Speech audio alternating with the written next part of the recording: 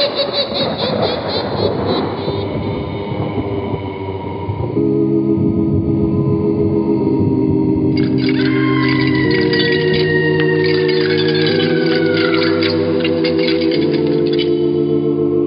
Mysterious Old Radio Listening Society podcast.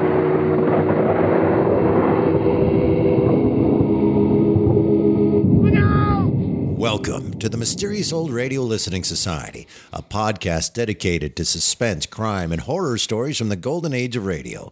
I'm Eric. I'm Tim. And I'm Joshua. We love mysterious old-time radio stories, but do they stand the test of time? That's what we're here to find out. Between 1942 and 1943, John Dickson Carr had over 20 of his scripts produced by the legendary series Suspense, despite living in England at the time. In September of 1943, Carr began his own series, Appointment with Fear, on BBC Home Service. Appointment with Fear not only copied the format of Suspense exactly, it also reused several of Carr's scripts. The first episode featured one of his most famous suspense contributions, Cabin B13. Today we'll be listening to the second episode in the series, a version of Edgar Allan Poe's famous story, The Pit and the Pendulum, which Carr had initially adapted for Suspense. Listeners who were familiar with Suspense would recognize more than just some of the scripts. Earlier in 1943, Joseph Kearns served as the announcer for Suspense and had developed the persona of the Man in Black for his introductions. Carr made sure that Appointment with Fear had its own Man in Black, brought to life by the unmistakable voice of Valentine Dial. Appointment with Fear ran from 1943 to 1955, with a short revival in 1976. But the show cast a long shadow. A subsequent series known as The Man in Black enjoyed a short run in 1949, with Dial returning to the title role. Fear on 4, which we have featured several times on this podcast, ran from 1988 to 1993, with Edward D'Souza providing his voice for the Man in Black. Another audio series entitled The Man in Black ran from 2009 to 2011, with Mark Gatiss assuming the role of the host. One of the very earliest steps in that long path was this episode, an American writer's adaptation of one of the most famous American horror stories, first produced by a great American radio series, taking root on the British airwaves. This is The Pit and the Pendulum from the series Appointment with Fear, first broadcast September 18th, 1943. It's late at night, and a chill has set in. You're alone, and the only light you see is coming from an antique radio. Listen to the sounds coming from the speaker. Listen to the music. And listen to the voices.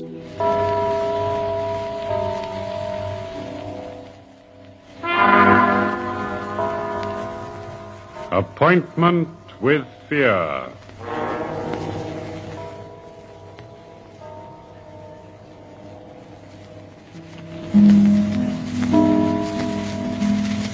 This is your storyteller, The Man in Black, here again to bring you another story in our series, Appointment with Fear, starring Marius Goring. It's a famous story from the black books of old Spain, of a prisoner in the grasp of the Inquisition. And while we take you into a strange dungeon, to be shadowed by an even stranger menace, we trust we shall keep our promise to bring you An Appointment with Fear.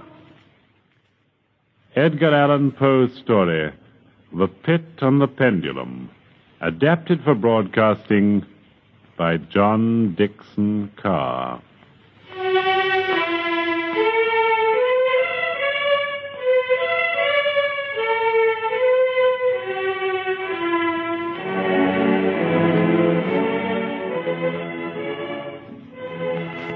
I was sick unto death with that long agony. And when at length they unbound me and I was permitted to sit, I felt that my senses were leaving me. The sound of the inquisitorial voices seemed merged in one dreamy, indeterminate hum. Yet, for a while I saw, but with how terrible an exaggeration. I saw the soft and nearly imperceptible waving of the sable draperies on the walls of the room. I saw the flames of the 7 tall candlesticks which burned on the table, I saw the lips of the black-robed judges, and these lips appeared to me white, white as paper, white as horror. I saw them writhe with a deadly locution. I saw them fashion the syllables of my name.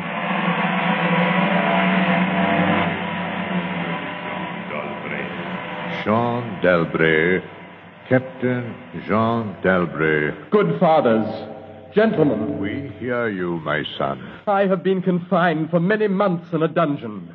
I have been tormented by nightmares. Of conscience one trusts. Pray silence, Fra Antonio. Even now I have no knowledge of where I am or to whom I may be speaking. You are speaking to me, my son. I am Fra Pedro d'Espila, prior of the Dominicans of Segovia, and Grand Inquisitor for all Spain. Is this the court of the Inquisition? It is. Then God help me. He will help you, my son, if you trust him. But I am a French officer. That is true. A soldier and creature of the arch-fiend Napoleon Bonaparte. But a French officer, nonetheless. A prisoner of war. By what right do you try me in this court? Let the clerk read the charges against this prisoner. Pray silence while the clerk reads the charges. The charges against the prisoner are as follows. Imprimis, that he is one Jean d'Albret, a captain of artillery in the army of Bonaparte, so-called Emperor of the French. This means nothing. As the prisoner says, it is no crime. Proceed. Item, that on the 4th day of September in the year of our Lord 1808, the said Jean d'Albret did wed, espouse, and marry that most noble lady, the Donna Beatrice Valdez, niece and ward of the illustrious... One moment. Your Excellency spoke. Fra Antonio, was any cheat employed to trap this girl into marriage against her will? No, we have no actual evidence of any cheat. Was the girl of age? I believe so. Then wherefore is the prisoner here? This marriage was a deplorable thing, if you like. Bonaparte himself is almost at the gates of Madrid. His General La Salle menaces our city of Toledo itself. But lawful marriage, however regrettable, is no sin or crime. There are other matters in the indictment, I think. Then continue, but give us nothing that is not material. Item, that on the 12th of October 1808, the said Jean d'Albret, being in command of a 5-gun battery of light artillery, did direct the fire of his guns against the Holy Church of St. Martha the Innocent, and thereby of his wicked malice destroyed the church utterly.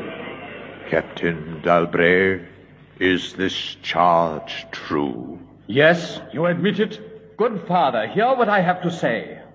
The church blew up, I think. Would you boast of your sin, young man? It blew up because it was stored with kegs of gunpowder for your army. I had every right to fire on it. And that is all the defense you have to make. I tell you I had every right to fire on it. By military law. Is military law above God's law? I don't know. I did my duty. Long live the Emperor. Captain d'Albret, hear the sentence of this court. Had your offense been any except this, the Holy Office would have been merciful. Mark what I say. No man, however great his heresy, is ever condemned to be burnt in the fire. The fire. The fire. The fire. If he first recant and acknowledge the error of his ways. But for you, Jean d'Albret, there can be no mercy, no pity, no atonement. The only sentence of this court can be... Death. Death. Death. The secular or government arm to which we must release you has devised 2 ways of punishment in cases such as yours. You hear the tolling of bells? I hear them. It is the procession of the condemned, going to the Auto da Fe. Soon the yellow light of the flames will stream through the windows And flicker on floor and ceiling.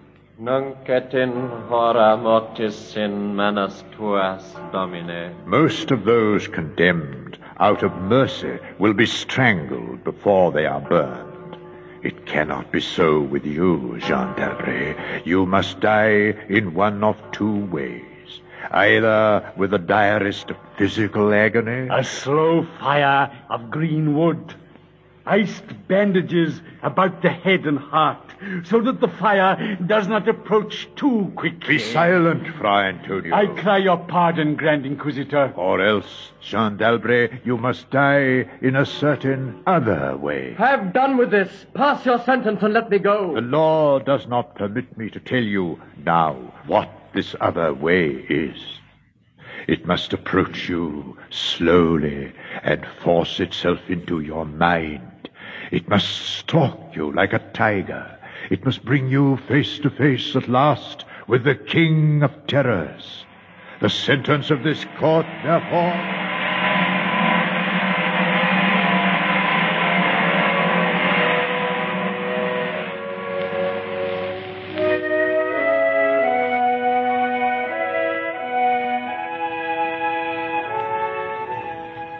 I had swooned.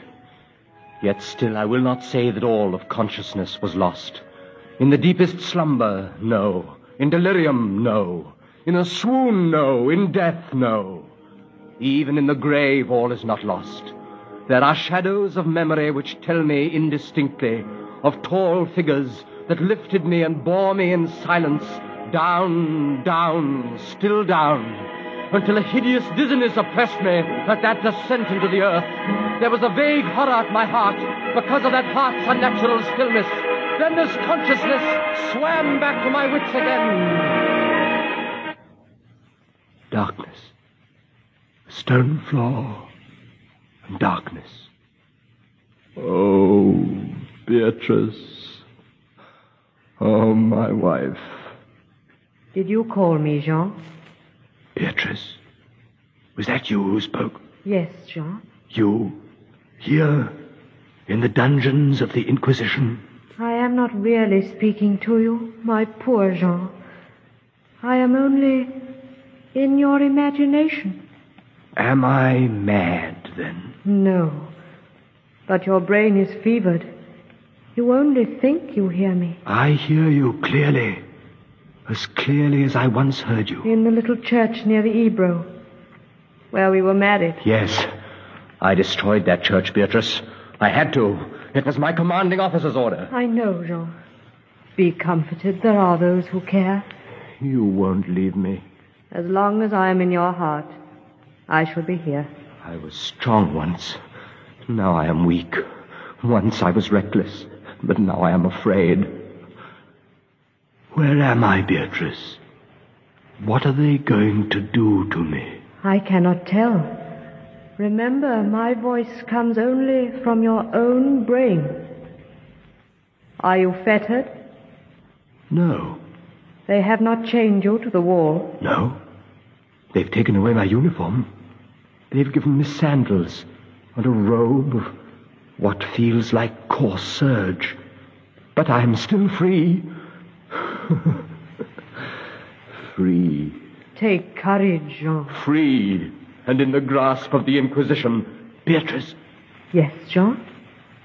It is completely dark. There's hardly any air. I dread to get up, and I dread to stretch out my hand. Suppose they have buried me alive.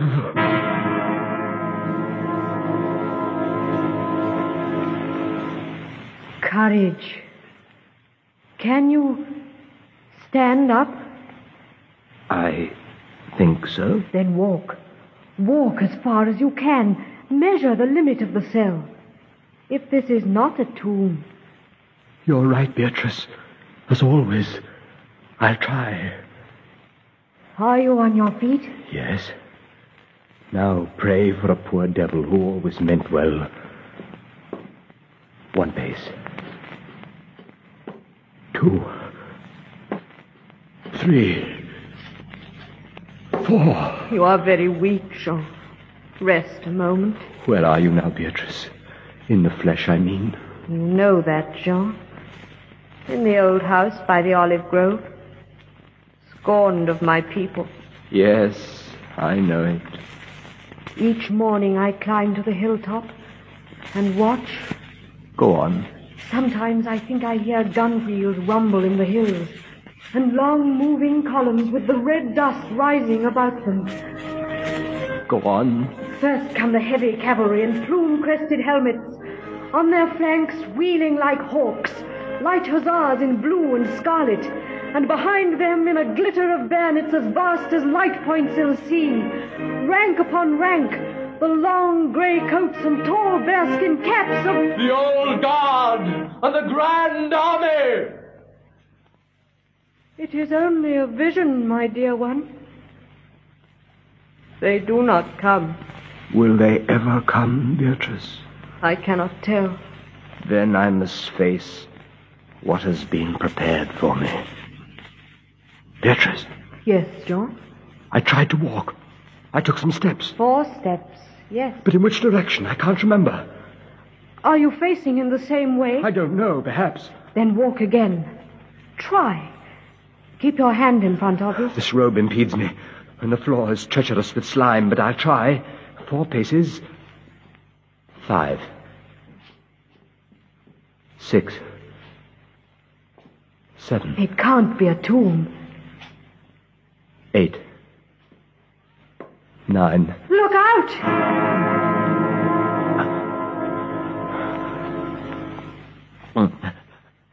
I'm all right.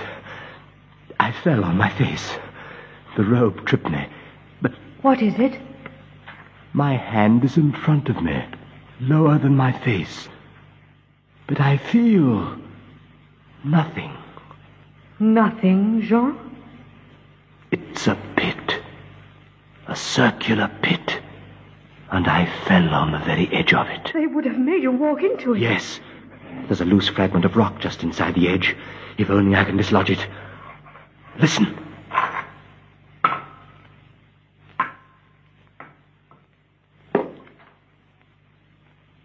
Water.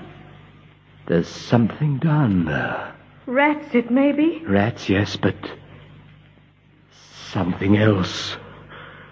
I heard it move. So did I. Accident saved me. They would have had me plunge there, symbolically, like the descent of the soul, to keep company with something else. And quick death forms no part of their plan. What is in the pit, Jean? I can't say. Did you say I was saved, Beatrice? Saved from the Inquisition? My torture has been merely postponed.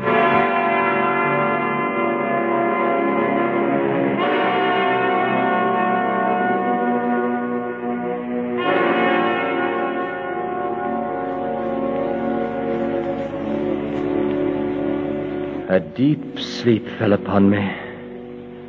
A sleep like that of death. How long it lasted, I know not. But when I opened my eyes once again, I could see. Yes, see. My prison was large and lofty. Its walls formed of massive iron plates bolted or joined together. A wild, sulphurous luster, I could not trace its origin, lit up the dungeon and the circular pit. And the crudely daubed skeleton figures painted in evil colors on the iron walls. Skeleton figures, demon fillers, gargoyle figures. Their colors a little blurred, as from the effects of the damp. And I...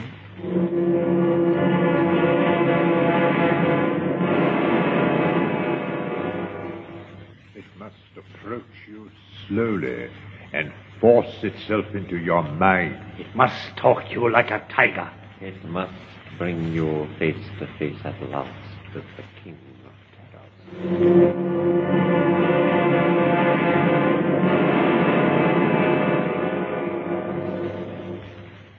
I now lay on my back, on its full length on a low framework of wood.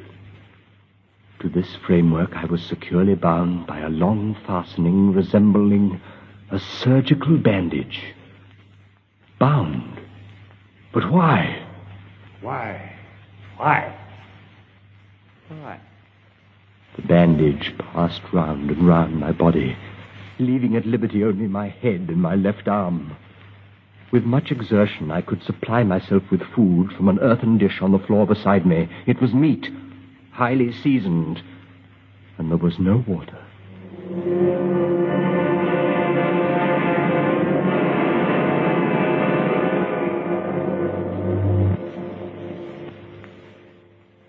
Beatrice, where are you? I am here, Jean. As always. Your voice sounds stronger. Does it, Jean? And I can see you now.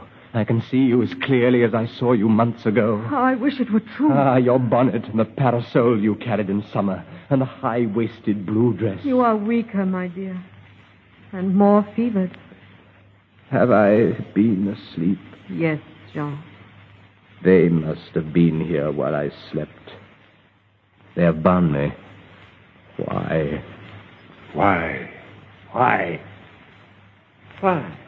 Stop those voices! Stop them! Mine too, Jean. I am not here either, you know. Don't drive me away. Beatrice, look. Where? At the ceiling of the room. 30, 40 feet up. What do you see? I see, painted on the ceiling, a figure of Father Time. Anything else? But Father Time carries no scythe. He carries instead what looks like a gigantic pendulum from an ancient clock.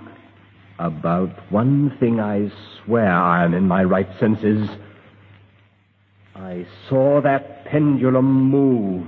A painting cannot move. Yet I swear the pendulum did. It swung a little back and forth, just like a real pendulum. Try not to trouble your brain. Father Time is not like those other paintings daubed on the walls, the imps and devils and skeletons. That pendulum is real. Beatrice, take care! Take care of what? You are not looking at the pendulum now. Take care of the rats! The rats from the pit! I see them. They're swarming out in dozens. You can see their eyes glitter. One of them ran across the hem of your dress. Did it, John? What do they want? They have caught the scent of the meat in the dish beside But you. they'll not get it. Cat, you vermin! Move your hand above the plate, John. Move. Beatrice, where are you going? I can hardly hear you. You are sending me away, Jean. I sending you away. My poor loved one. You can't bear to see the rats running about my feet, can you? Even when you know I'm not here. Beatrice! It is true, Jean. You are sending me. Yes, it's true. In a cell swarming with vermin, there are others I had rather see here. I had rather see.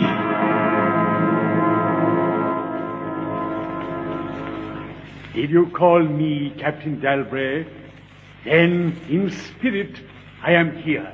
Who are you? Don't you recognize me? No.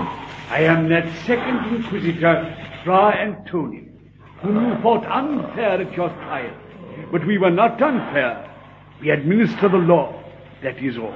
Go. I command you. Go. Not until I have first told you what you already guessed. Which is? As the Grand Inquisitor said, there are two forms of death for such as you. One, death with its direst physical torture. The other, death with its direst mental torture. And I have been condemned to the second. Your guess is good. Listen. Do you hear anything? Yes. I hear something. Turn your eyes upwards. Look at the ceiling. The pendulum. Aye, the pendulum. It has descended. Only a foot or so as yet. As you notice, it is not really a pendulum. No? No. Its underside is a crescent formed of razor-sharp steel. You mean? A ponderous weight, Captain Dalbray. Its movement is slow now, but soon it will take on momentum. It will swing wider and wider, 30 feet perhaps. Presently, as it swings, you will hear it hiss.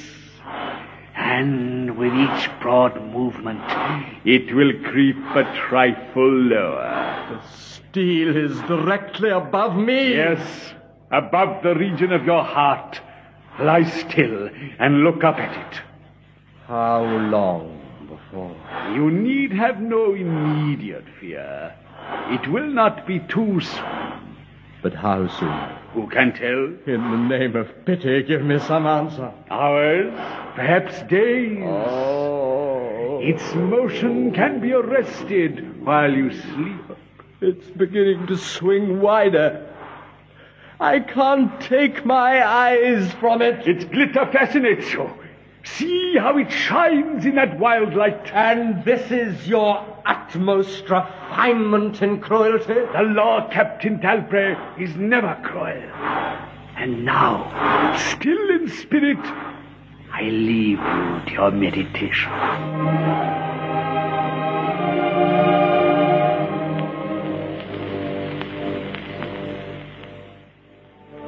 Minutes, hours, days. Down, steadily down it crept. Days passed. It might have been many days before it swept so closely as to fan me with its acrid breath. The odor of the sharp steel forced itself into my nostrils. To the right, to the left, far and wide, with the shriek of a damned spirit, to my heart, with the stealthy pace of a tiger. Down, certainly relentlessly down. I prayed. I wearied heaven with my prayer for its more speedy descent. I grew frantically mad and struggled to force myself up against that swinging, glittering death. Of no avail. Down, still unceasingly, still inevitably down. The sharp steel flashed past within 3 inches of my chest. And then, only then...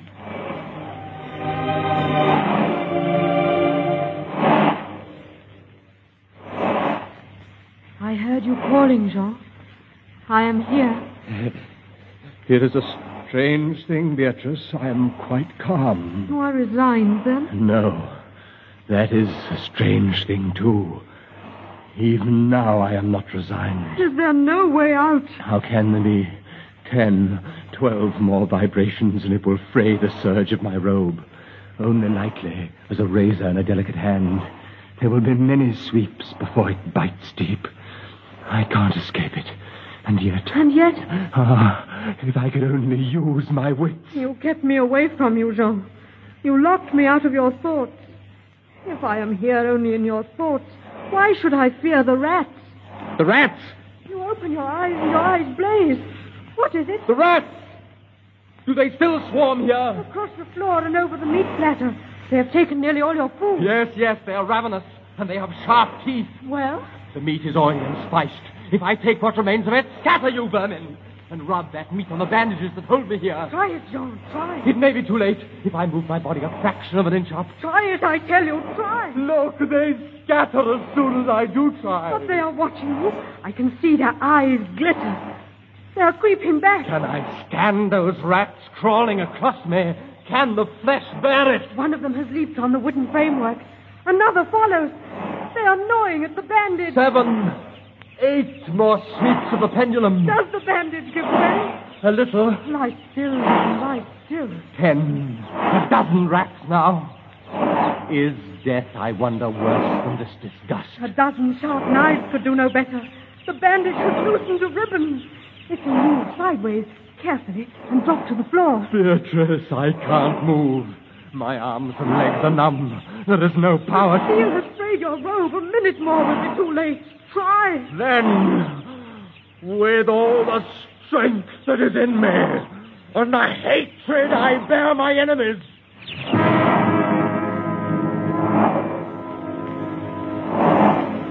free!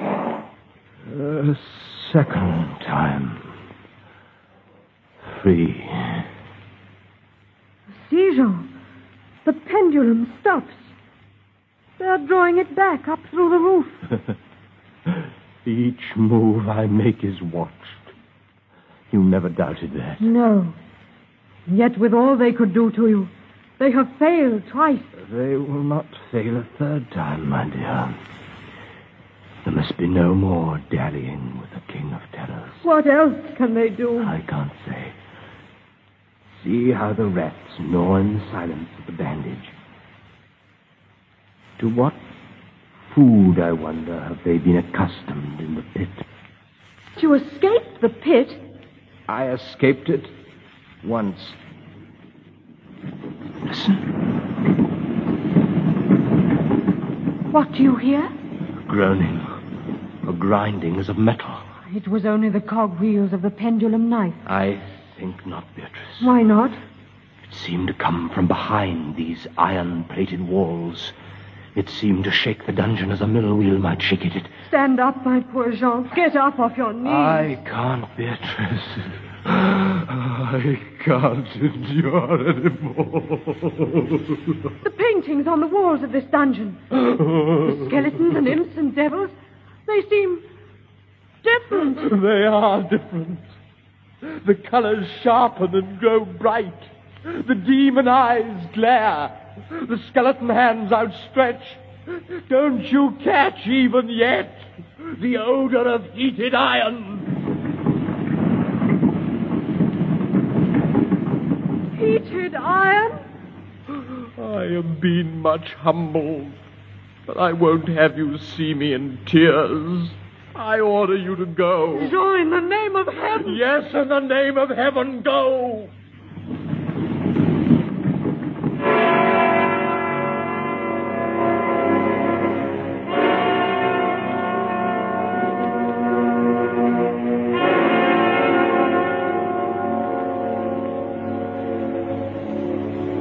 A suffocating heat pervaded the prison. A deeper glow settled in the painted eyes that glared at me. I could draw no breath of air into my lungs. Against the loom of that fiery destruction, the thought of the pit and its coolness came like balm. I staggered to the edge of the pit. I looked into it. The enkindled walls and roof lighted to it to its depths. Yet for one wild moment, even then, I refused to believe the meaning of what I saw. Does the pit please you, Captain Dalbray? You again? Do you find its contents pleasing? Not the pit. Merciful God, anything but the pit. And how shall you avoid it? Look! The dungeon has changed its shape. That is true. The walls are closing in. It was formerly a square, and now it is flattening slowly towards the center to force me into the pit. Of course. It will force you along with me. Again, apparently you must be told, Captain Dalbray, that you are speaking only to your own sick fancy. I am not here at all.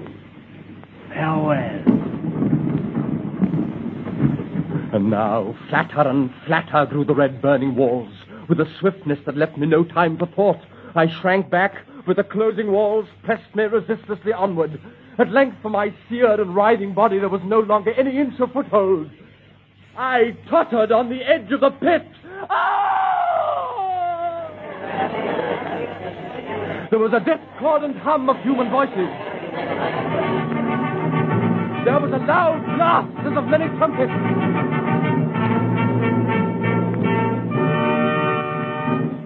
The fiery walls rushed back. An outstretched arm caught my own as I fell fainting into the abyss. It was that of General LaSalle. The French army had entered Toledo. The Inquisition was in the hands of its enemies.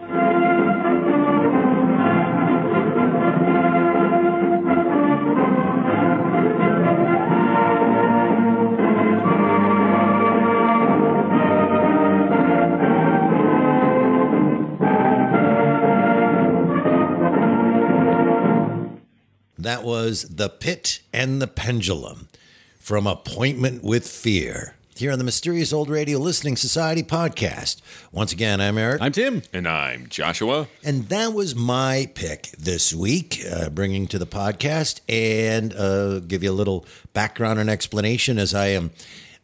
Explain yourself, Eric. I will explain it, Lucy. I was listening to many things and really trying to get another episode of Big Town into this podcast.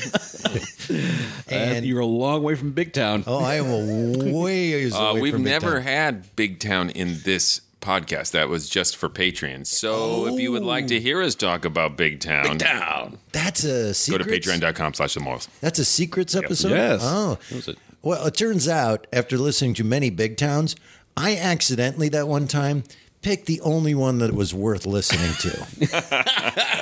Because I couldn't find one. I was like, no. So you know the rabbit hole of the internet. Boom, boom, boom. I'm on radio this, radio drama that, and boom, boom, boom. I don't even know how I got there. Went, what is Appointment with Fear? I've never heard of this. We've discussed it on the podcast several times. We've never done it. We've never featured it, but we have discussed it. So I look it up on Ghoulish Delights. Like, we haven't done Appointment with Fear. Good. Well, what is this? And it starts, the first one I listened to, which wasn't this one. And I went, well, this is suspense. And I stopped and went, all right, I've got to do some research. So that's when I found out, oh, yeah, this is the BBC version of Suspense, and they basically did Suspense with a different name. And great. Okay, now I understand. Awesome. I didn't know. Yes, I'm sure you told me. But I didn't remember knowing that there was a BBC version of Suspense, and I didn't, all the stuff that we just read in the beginning here is all new to me. And so I was like, oh, cool. The first one I listened to, I went, that was awesome. And it isn't this one. I'm going to tell you why. So I listened to it. That was fantastic. I really enjoyed that. That was a lot of fun. The version that exists of that one, which I think is the Talking Clock, it's called, doesn't have the opening and the close. It doesn't exist anymore. So it just starts in the story. And for our listeners, for the first time of bringing Appointment with Fear to the table, I wanted them to hear all the Suspense ripoff and the Man in Black and the music. Do you know what I mean? So Yep. All right. So now I can only find 4 episodes that exist of this. Am I wrong? Are there more? I couldn't find. There are 4 episodes. That's that it. exist, So as I'm far as right. I know. So that's sad because I listened to all 4. Loved them. They were really good. I loved them a lot. I chose this one because, well, I know I'm doing this. We've never done it. It's Suspense. They'll be shocked to find out that there was a Suspense in England and you weren't. And We were excited. But then I finally picked Pit and the Pendulum. Not only did I love it, but I said, and because I love Joshua, I'm going to go with the car. Well, they're all car adaptations for Appointment with Fear, but then also some Edgar Allan Poe. But I will say that I, letting the cat out of the voting bag here, that's not a real sentence. But No wonder we need voting reform in this country. That is cruel. I really had a great time listening to all 4 of the remaining episodes of this. And now it's a damn shame. Now I'm mad. There's only 4 of these? Why? The BBC is notorious for not saving anything, whether it be radio shows, whether it be TV shows. They famously just re-record over the same tape. Except Doctor Who's. No, they erased. Don't get me started. And also Valentine Dial, if you're a Doctor Who fan, played a great villain in the 80s, and that's the only voice I can hear is the Black Guardian. Am I right, guys? Yes! The Man in Black Guardian? I stole a lot of this intro from a previous intro for Fear on 4 and had to pull out all the Doctor Who references. You knew I'd just bring them. That being said, I don't know how many of these scripts still survive in their Suspense form, but a lot of these were from Suspense, like literally. Well, this one was written by Edgar Allan Poe. Yes, but this one still exists as a Suspense story, and I have heard it before on Suspense. I listened to it and went, wait, I've heard this before. And then I realized, oh, it's Suspense. Well, let's start there. Which version was better, the Suspense version or the Appointment with Fear version? The scripts are identical. So it's what about acting-wise? I'd have to hear it again and compare them, but I heard it years ago. But I remembered because of the additions made. The story is not changed, but Carr does a lot to adapt this from a one-man short story into a full-cast audio drama. Right. Those were the parts that stood out to me. And the other, full disclosure, I now, for the first time in my life, know what the Pit and the Pendulum is all about. That was my question. What your past experience was like? Have you seen adaptations? Wait, you didn't read this in school? I had to read this in middle school. B+ and out the door, man. No, if I did, you can't not read the stories and get a B+. This is like C- and out the door. I don't remember reading it. So for me, listening to this, I don't know the story. I don't know what's happening. I don't know where it's going to go. So for me, without that stress or pressure on it, I was like, wow, hey, Poe, nice work. That's a good story. That's nice. I like it. And suspenseful and terrifying and cool. And I thought it was great. I had a really good time. I so often have that same reaction that I'm so glad to hear coming out of somebody else's mouth of like, hey, esteemed author whose work has been revered for decades. Good. I like the thing you wrote. Kudos, Shakespeare. So I do have a lot of questions. Like, how close is this to Poe's story? This is extremely close to Poe's story in content. Okay. I think the changes made were necessary, but from my point of view, really diminish the power of the story. And perhaps it's just one of those stories that, for me, just is far more effective in prose. Right.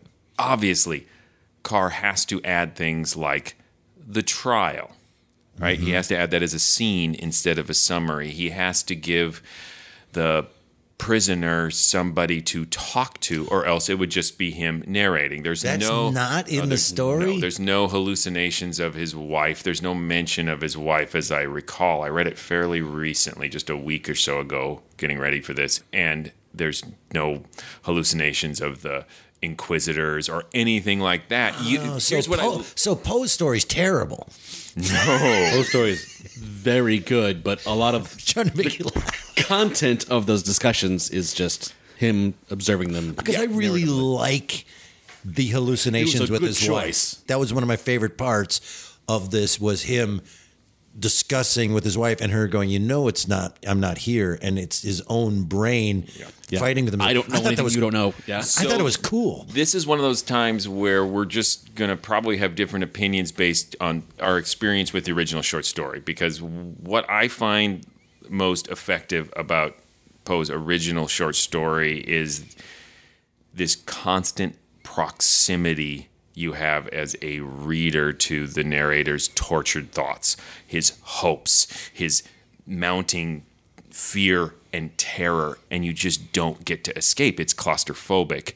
And so from that point of view, again, I totally understand why Carr did what he did. Mm-hmm. It lets the listener a little off the hook. It allows for some distance that I think reduces the tension for me, but I am a fan of the short story. I will agree with you 100% that this is done in a way where we're observing, and what you're talking about is being there.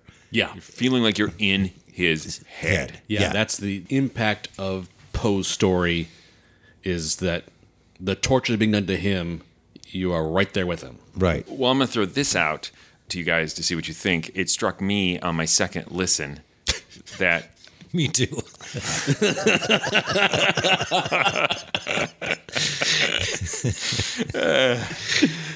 This was written in 1943, which seems to me like, whoa, you're choosing to do a prisoner of war story during World War II. That was A, a bold choice, and B, might explain some of the emotional distancing that he chose to do.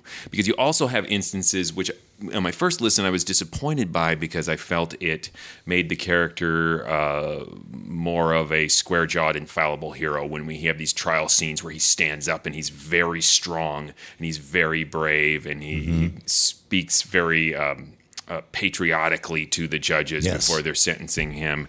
And this guy is a just desperate mess from moment one in the short story. But then I realized, well, no, we've got to see during World War II that a soldier, especially a French soldier, is going to stand up to his captors. So some propaganda in this. I'm wondering if that was intentional. And when his wife starts describing her visions of the French army and the music swells and it gets really Is that how the short patriotic. story ends? That he's saved by the French army? Yes. Yes, Okay. that is true. And so that might But have it's been the really out of the blue in the story. Like, what happened? Yeah, Carr does a lot of work to set that Up, right. But in the Poe story, it's that kind of thing where it's the last line of the story, and yes, it's a little bit of a non sequitur, but you made it all the way through the story, so he gets away with it, right? You're not going to give up on the story at that point because it's over.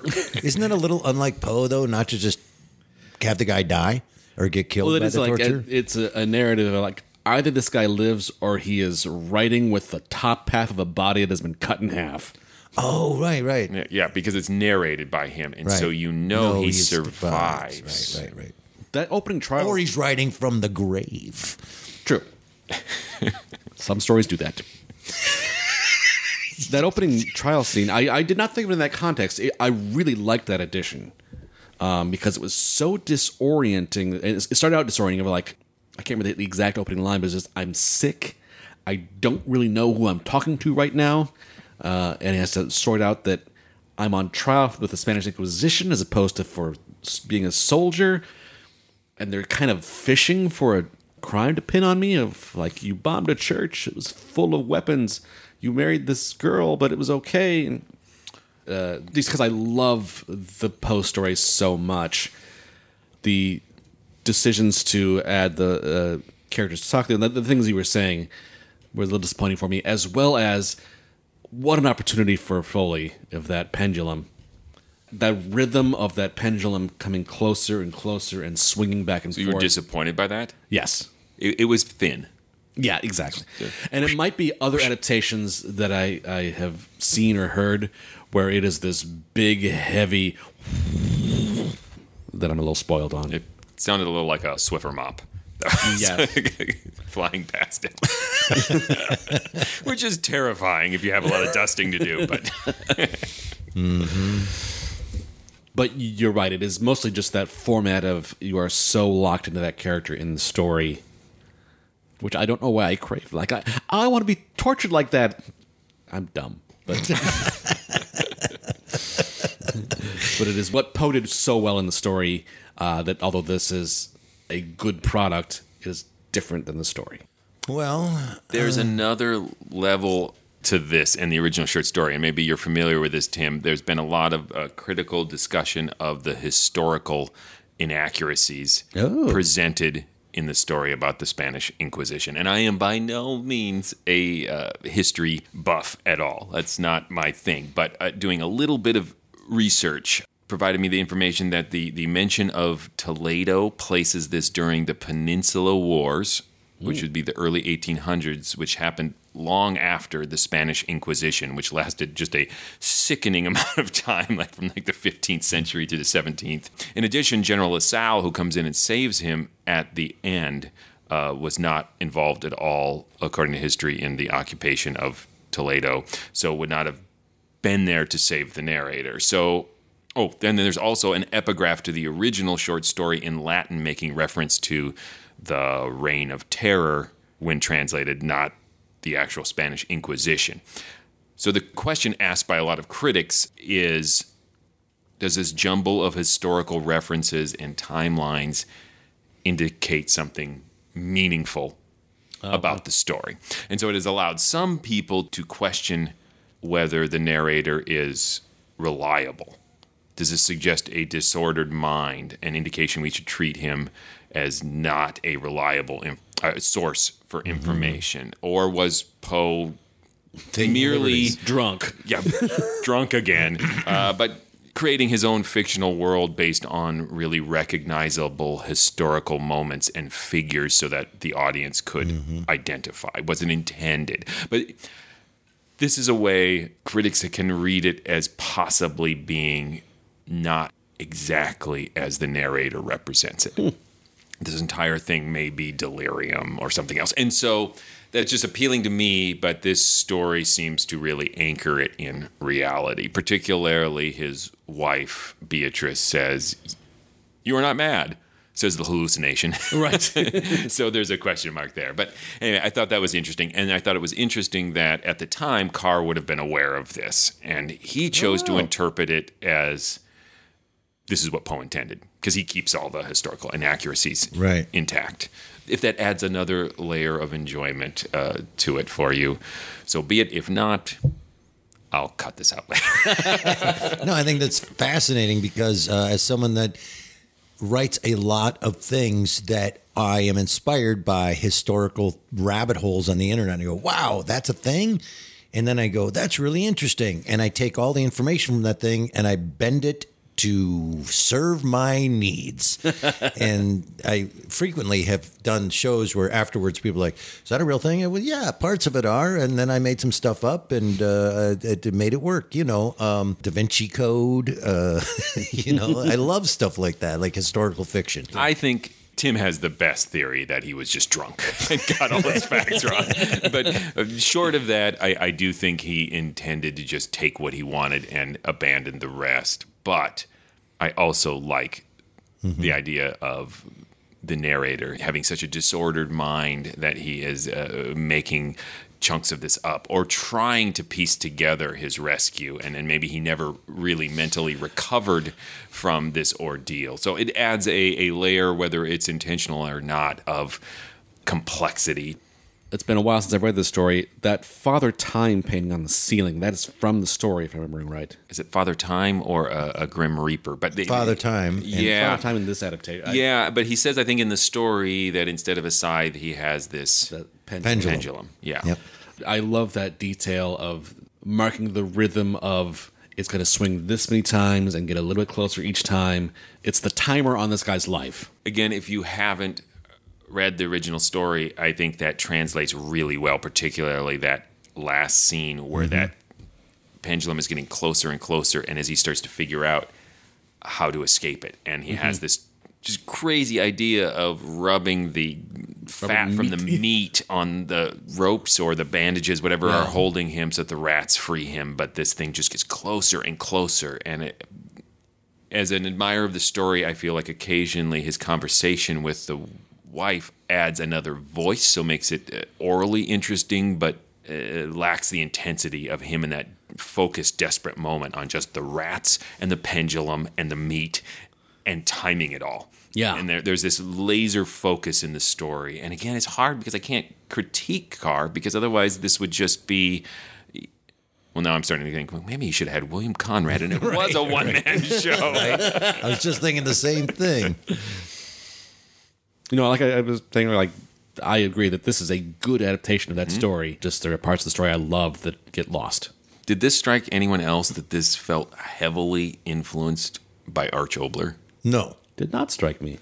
I'm going to make a case for All it. right. The use of very stylized narration, obviously that is from Poe, that heightened language, but flashbacks, the repetition of words when he's on trial and the judges go, those fire, voices. fire, fire, death, death, death. Just imagine voices, whether it be his wife, the Inquisitor, and it just all has this hysteria that culminates in this release. If it was Oboler, he'd be dead. He would not be rescued. Right. The worms would crush him to death. But I thought this owed a debt to Oboler. If I were to just climb out on an old-time radio limb and declare something Not true. a thing. Also, it was a thing that, like, some of these assistant judges had really weird voices, like they had just woken up and fire. We're burning another heretic. Or they were the assistant manager at some Yeah. shoe store. I don't know why I ascribed that voice to these kinds Yeah. of people, but Like a Kinney shoes. Yeah, I like this. Either the Spanish Inquisition or a shoe store. fire. I just brought up Kinney shoes. Does that exist anymore? No. So We barely exist anymore. Let's be honest. We're old.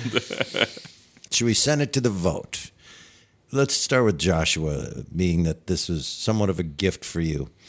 I will make one last comment, I'm sorry, that I didn't get to, and that is the performances were a little stagey and overwrought for my taste, but again, on my second listen, that Eric didn't do. You did for me. Yeah, it struck me that this, again, might be a very conscious decision to make this feel far away and distant, and so that listeners who had loved ones, brothers, sisters, husbands that could be in a Japanese prisoner of war camp at that moment were thinking more along Shakespearean lines than that's where I'm going immediate with lines. The performance to me was intended the way they were doing it to make it sound old-timey, which is kind of the style of stage performance. All right. So my vote. It is really hard with a straight face to say that Edgar Allan Poe does not stand the test of time. So I think this definitely stands the test of time, and I appreciate the effort. I think it was a great stab at adapting this one-man short story into, like I said, a full cast audio drama, and that is a huge challenge. But it just, as a fan of the short story, it didn't quite work for me. I thought there was just a little too much for me lost in translation, and the new thing wasn't necessarily as compelling as the old. However, I think it might be a totally different experience if you are not familiar with the old. I find it historically fascinating and really informative and educational from an adaptation point of view. It gave me a lot to think about. Tim? Yeah, I think particularly as an example of an adaptation, it stands the test of time. Like, this is a really good adaptation of this story. I split hairs with it because there are things that I really like in the story that this doesn't focus on, but not in the way of like, well, that ruins it. Right. So I would not call it a classic. It doesn't knock it out of the park, but it is excellent. Stands the test of time. From someone that had never heard Adventures in Fear, is that what it's called? Appointment with Fear.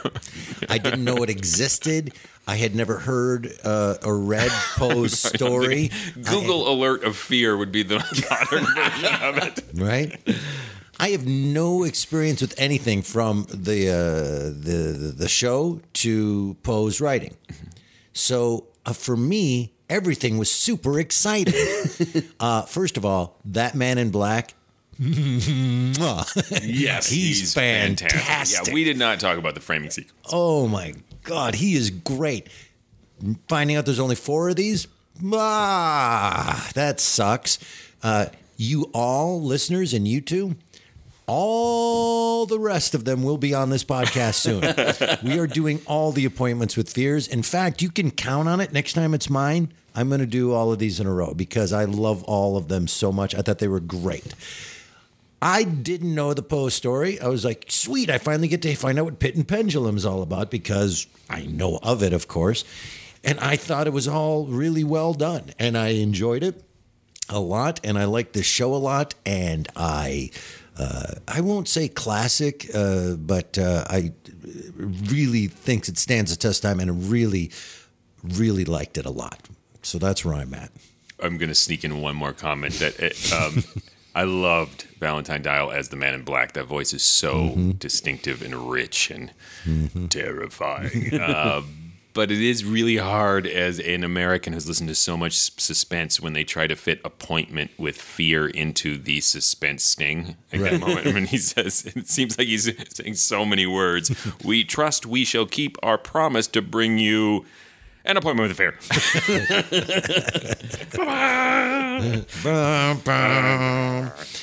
All right, Tim, tell them stuff. Go visit ghoulishdelights.com, home of this podcast. You'll find many other episodes there, including some Fear on 4, if you'd like to hear some of that. Which is really good. Really good. A descendant of this series, as it were. You can leave comments on episodes. Let us know what you thought. You can send us messages if you would like to let us know what episodes you want to hear on this podcast. You can also link to our social media pages. You can link to our Threadless store and buy some swag. And you can go visit our Patreon page. Yes, go to patreon.com/themorals right now. Drop whatever you're doing. I don't care if you're holding a nuclear bomb or a baby. Go to patreon.com/ or both and support this podcast right now. Why does that baby have a nuclear bomb? And if you're wondering why you should, just go back and listen to the last 200 some episodes. It's an important thing to do. Do it now. Yeah, and Fear on 4 is the mod of All in the Family. Ah. Yeah, a spinoff. That's what I was going to say. Not worth it. Hey, if you'd like to see us performing live, we do audio theater, recreations of old-time radio show classics and not-so-classics, and a lot of our own original audio theater drama. So please come see us live. You can find out where we're performing and what we're performing monthly. We're somewhere every month by going to ghoulishdelights.com or mysteriousolidradiolisteningsociety.com. Just look out your window. We might be there. We might be there. Hi. Hi. Here's a Appointment with fear. With you. So if you're not in the neighborhood when we're performing and you can't come to the show live, you can always buy a ticket and watch. Or refuse to open your window. Right. You can always live stream it. We have excellent live streaming, not gross, shaky phone live streaming. But if you want gross live streaming and are willing to pay for it, we'll do it. Yeah, we'll shake a phone. What are we doing next? Next, we have a listener request. We are going to return to a series that we have not visited in quite a while, considering its stature. We'll be listening to an episode of Quiet Please called Clarissa. Until then... Look out! We trust we shall keep our promise to bring you... Big Town.